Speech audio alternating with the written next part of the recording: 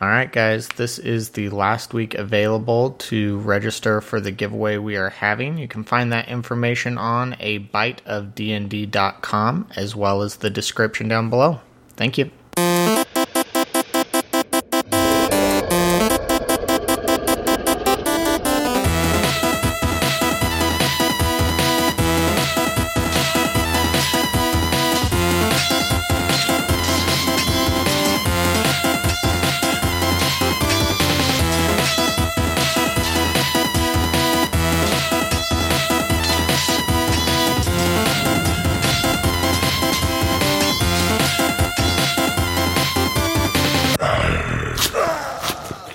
Welcome back to another Bite of D&D podcast where we take chunks of content and flavor it for your games and campaigns. I am Micah, and sitting across from me is my co-host Zach. Hello. And with us we have our guest speaker, Reese. Hey guys. So today what we kind of wanted to go over was professions in your campaigns and kind of how to utilize them a little bit more. So what exactly are we kind of talking about with professions, Zach? Well, professions are what your character was doing pre-class and perhaps what they will continue to do into their class. It's typically a skill and typically something by which you can earn a little money. The key here, though, is that in 5th edition, they went away from what Pathfinder and 3.5 and things like that, the earlier editions were doing, which is to say this is a skill just like any other. And the problem with that mindset is that it's easy to turn that into an element of power for your character, where you're trying to pick this profession that gives your character just that slight added boost in the right spot, whether that's, oh, I'm a sailor so that I can have benefits because I know we're going to be in a campaign next to the sea or whatever. Making it a standard skill like that almost encourages it to be manipulated more for the mechanic side of things and less for the story. Well, and I remember, because I started in Pathfinder, I remember pretty much everyone would almost coordinate their professions. Well, I'm taking weaponsmith so we can get weapons for half price. Do we have anyone who can take armorsmith and we'll do the same for it was tied in directly with a very real material benefit. Now, Reese, I know you kind of came in on the tail end of Pathfinder getting into 5th edition. What has been your experience, or have you had an experience yet with professions? Professions were not really heavily stressed at all in our game for Pathfinder. The gaming side of it is a little obtuse for me. I don't like gaming, the meta side of it. Yeah. I'm very much more interested in the profession side for who your character is, their personality, the RP side of it. Absolutely. And I think that's where the backgrounds came in for 5th edition. I think that they kind of looked at those and said, this is a great way that's already telling where your characters came from, so maybe we can use that. I know certain backgrounds, for instance, the Outlander has professions built into them, or at least profession options. I think they have options like Forester and Trapper and things like that kind of give your background added flavor and definitely encourage this idea of a profession. It also fleshes out your history a bit more, and it kind of gives you a partial reason for becoming what you are now. So a lot of times that profession, it does help you become that class that you're planning on being. Obviously, if you're a trapper or a forester, it makes a whole lot of sense that you become a ranger or something like that. I think that that's a natural transition as far as that goes.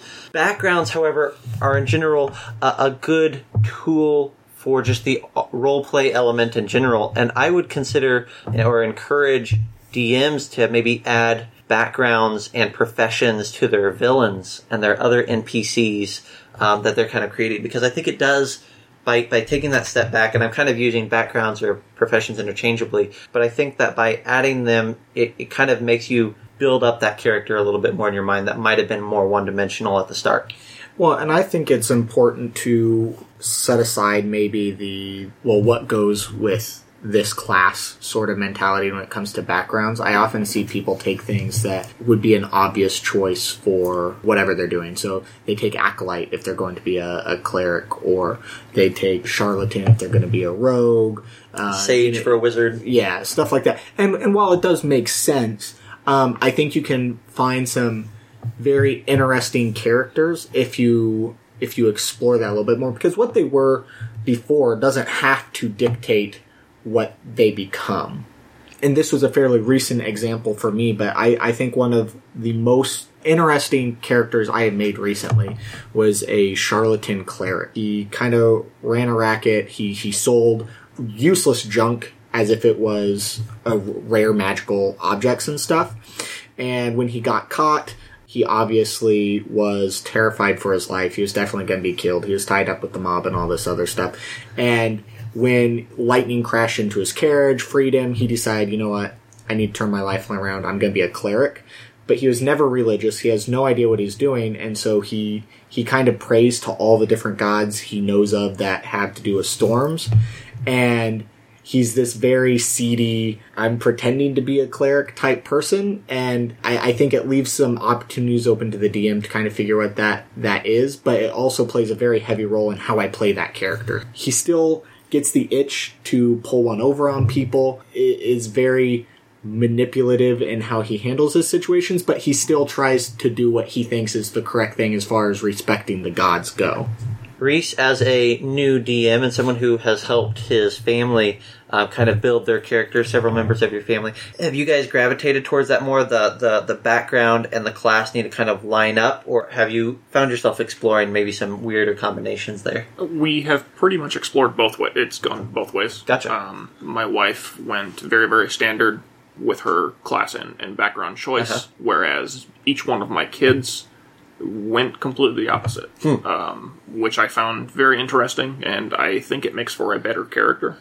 When you go, acolyte cleric, for instance, it's just like every other, cleric that you've ever seen in D&D, where you get the interesting backgrounds, like you were talking about before. I think that's where you get interesting interactions throughout your campaign, and it presents the opportunity for... Why does our paladin know how to pick a lock? Yeah. Yeah, no, that's cool. So, going back to some of those earlier editions, there was this idea of using this as a power element within a character, and a lot of times, like Micah was saying, you would have characters that would pick weaponsmith or an armorer just because it gave this added benefit. And even though some of those things have gone away and that you don't have these hard set benefits for a profession in 5th edition, how do you encourage your players to think outside the box as far as what should I be looking for in this background and in a profession even maybe added onto that or as part of the background? How do you encourage your players to get creative when it comes to this part of their character? It's more of a just... as far as like what your profession was before, what job did you have? Who were you before you were a hero, like you were saying? What kind of temperament did you have? Do you keep that temperament with you when you make decisions now? Yeah. Can you lean on something if you're stranded in the wild and need to trap something? Can you find food? Can you forest? Do you know your way around? Just little things that will make you stay true to your character. Yeah, I like that. And then another thing that I have found to be a really interesting way to do things is something that Micah is doing in a current campaign, in that he has done a session 0. And the idea with the session 0 is you don't come, if you can help it, if you can manage it, you come without an idea of what class you're going to play. And you pick a background and you build your backstory around that background, which I think profession inherently takes the place of class when it comes to that. And I think that that's a really great way. Even I know that it's going to be really hard for the players. It's always hard for me to not be thinking ahead about but what is this guy going to do next week or whenever we actually get to play as a class? But if you can get your players to start by saying, no, who is he now? I think that session 0 can sometimes help facilitate that. Yeah, my idea with that, there's several people, it's not a new idea or anything, but I really like the concept of it just because, one, they aren't important yet. Most games, they start as, level 1 adventurers. You are already something in the world. You are already important in some way. And I think this really kind of pulls that back to the roots of who you really are. Because when you start as that, it's easy to go, well, I'm the fighter, I'm the wizard, I'm whatever the class you picked is, and this forces you to go, well, who is my character actually? Like, what is it that I care about? What is it that I am living for day to day? Well, it's like a lot of times when you get a party for the first time to the table, as people going around making introductions, they're like, "Oh, I'm the cleric. I'm going to be the healer. So I'll take care of you." And like their whole identity as a character is that I am going to heal the party, which is maybe an element, but maybe it shouldn't be the only element. Yeah, it's like we work at a kind of a print shop thing, and I don't say, "Hey, I make shirts." Yeah. Like, that's not how I introduce myself to people. So I think it's a good way for people to get more invested in their characters. And my hope is that based on their experiences there, that they will pick a class kind of based on how things worked out for them. Like Zach said, that's hard for people to do. I know some of them have made like a spectrum of classes that may work for their character depending on how things work out, and I think that's pretty cool. I mean, ultimately I'm not worried if people want to know what they want to play, but I think it's a more interesting way to get to learn who your character is. I think if needed, if you want to kind of encourage that diversity, especially with professions and backgrounds, you can offer boons of some sort, small ones, to players who really go that extra mile to do more than just grab the first background that they see that pops up that makes any sort of sense, and then the first four, the ideal, the personality, the trait, and the flaw that's like, oh, that's the first one there, and there, so that's fine, and we'll go. That fits exactly within what I was planning to do. Sounds great. All right. Now I can forget about this part of my character for the rest of the game. Yeah. I think it comes in as the difference between playing your character and playing your class. Playing your class is basically just trying to maximize the amount of damage you can do or the situations you can exploit within the campaign. Give you the widest skill set useful to your character, so Exactly. you pick the background that has this, and this, and okay, cool. I think the other side of that is, at least for me, the more attractive side is to come up with an interesting character that is going to be true to life, kind of a thing. Yeah. Like, who actually is this person before he starts doing all of these things? That, to me, is the more fun aspect of D&D. Absolutely. And kind of going along with that, we dug up a list of like 100 different additional fantasy jobs for characters. It's something that you can easily add in that fits along with a lot of those other classes. And as far as how it affects them, things like that, I think there's some surprisingly interesting choices on here. What are some of your favorites that pop out of you? Well, some of the ones that I marked, I liked Brewer just because in several games I've enjoyed playing the rambunctious drunken character. It's always fun. You get to talk a lot and make decisions that cause people to roll their eyes. So I like the idea of a brewer, maybe being able to supply some of that to people. I actually like Carriage Driver just because they've been around, they've seen a lot of the world. Maybe they have some connections in some towns and stuff because they're back and forth all the time. Maybe they're familiar with the guards at the gates and stuff. But they've been around. They've seen a lot of the countryside. But the one that I really liked was Rope Maker, just because there are plenty of situations where you need rope. Either to climb a cliff, tie someone up, whatever. And I really like the idea of some pretentious rope maker who, one, either already has the rope out. He's like, oh no, this is definitely a rope situation. I got it. Or he judges people based on the type of rope they use. A hempen rope. Okay, well, not my choice, but whatever you're going for there. So I like the idea of a pretentious rope maker for some reason. I don't know. Reese, anything you see that kind of jumps out at you? There's a bunch of it's a big list. There's a bunch of them on here that are fun. I like the idea of a gardener. Honestly, Yeah. It's something that somebody who's used to growing something to working for it. Yeah, and gardener doesn't. I mean, maybe there's some loose ties to ranger, but it doesn't really. You don't put it with a class Exactly. right out Yes. the gate. You could do anything with it. You could go ranger. You could go cleric and healer. You could go whatever. Well, I think it's an interesting kind of balance to something like a barbarian who are known for going berserk, but they like flowers. Absolutely. Yeah, florist is on there just as a side note, and I thought that was a really interesting choice. I mean, there's a lot of like symbolism within flowers in general, and I think that could be a cool thing to explore as a profession. Is like if this character that has the right flower for every omen that they want to portend, for instance. Any others that kind of stand up? I like the jester. The jester and fool Oh yeah, is a great entertainment. I've got a player in my current game who really wanted to be a court jester, and it's not on the more of the normal list of things. And I'm like, there are plenty of ways I am happy to work that in. Absolutely. He's exactly the type of person that would make a great jester. Anyway, he's super charismatic, a lot of energy, so I thought that'd be really fun. So yeah, I agree. I like that one. As we're kind of wrapping this up, I do want to kind of steer it in a different direction for just a minute and talk about the role of the DM when it comes to professions, because I do think that it's important that if you or your players have the creativity to put that into their character, to make it a meaningful part of their backstory, of their current story, things like that, I think that it is a responsibility of sorts for you to then find creative ways to implement those professions into your game. I think for those who were here for one of our other guest episodes, one where we had Sam, where he was talking about playing with large groups and how you need to have something to keep everyone engaged. It's similar to having the door available for them to kick down, the cat in there for them to pet.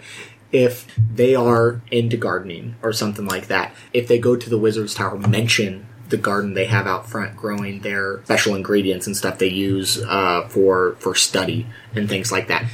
Add in those small things so they can go, oh, that's interesting. I want to check that out, and give them some opportunities to explore that and interact with NPCs on things like that. Yeah, and characters should... I mean, you are building the world for your players, and I think that it's important to note that the player who is the gardener is going to inherently, his eyes are going to be drawn towards the gardens that are in the world. So as a designer of the world, you need to make sure that if there is a garden there, you know about it, because that's something that you need to tell him is there, because he would see it. And if you don't tell him that it's there, he doesn't necessarily know to look for it, unless you want a player who every time they go into a house or into a city, they're like, do I see a garden? Do I see a garden? And that's similar to what I was going to say. I was about to mention that I think a lot of players are a little bit nervous about speaking up and asking about things all the time. They feel like they're being a nuisance or being a hassle for the DM when they're like, is this there? Is this something I can do? And by providing that opportunity, it's also a good way to get people who maybe aren't usually comfortable jumping into the spotlight. They let other people to take the lead, to give them an opportunity to say, yes, I want to do something with this. Well, and it's something to note. Incorporating these into your campaign does not have to be any significant event in your campaign. For sure. Just the mention of something, the nod to the gardener, is going to get their attention and make them feel more involved in the campaign itself, more alive in that world. 100%. 100%. Yeah, it doesn't have to be the whole arc of your main story is tied to the element of a gardener. Maybe it is. That could be really cool. But just adding that little bit of flavor is going to keep their attention going. I mean, maybe your gardener decided to become a wizard, and they accidentally set all of the vegetables, brought them to life, and now you've got monstrous vegetables running around eating people. You could easily make that as part of an adventure. But, I mean, just by having something there for them to care about is really all you need. You just need to mention, hey, I know this is important to you. I made sure it was important to me as well. If you're thinking to yourself, as I am sometimes, like, I have a hard time keeping track of all my players' names, let alone, their class and everything else. One thing that I have found to be pretty helpful is if you can get yourself some little note cards and put your players' names, their classes, and pertinent information, like professions and backgrounds, on those note cards. Have them right behind your DM screen. It's really accessible. You're going to glance at it maybe just once per session, but just that once maybe keeps the fact that he's a gardener in your mind, and it keeps you from overlooking that, because if you go 8 or 10 sessions in, not only you but that player is going to forget that they ever chose to be a gardener, and that's what you don't want. You want them to remember who their character is. And this isn't to say every single time you go somewhere you need to have a giant list of, here's the garden, this guy is drinking a beer, that guy doesn't know how to use a rope properly. You don't have to include something for every profession every time. You're going to pull your hair out, and it's going to slog everything down. It's going to be the worst, actually. Yeah. But we're just saying, throw it in every once in a while. Make sure you at least are acknowledging throughout the game that these things exist to give them opportunities. It just makes your players feel like they're important. Yes. It's that they're not just along for the ride, especially with, in a larger group. I think people will get lost in a larger group. Absolutely. Yep.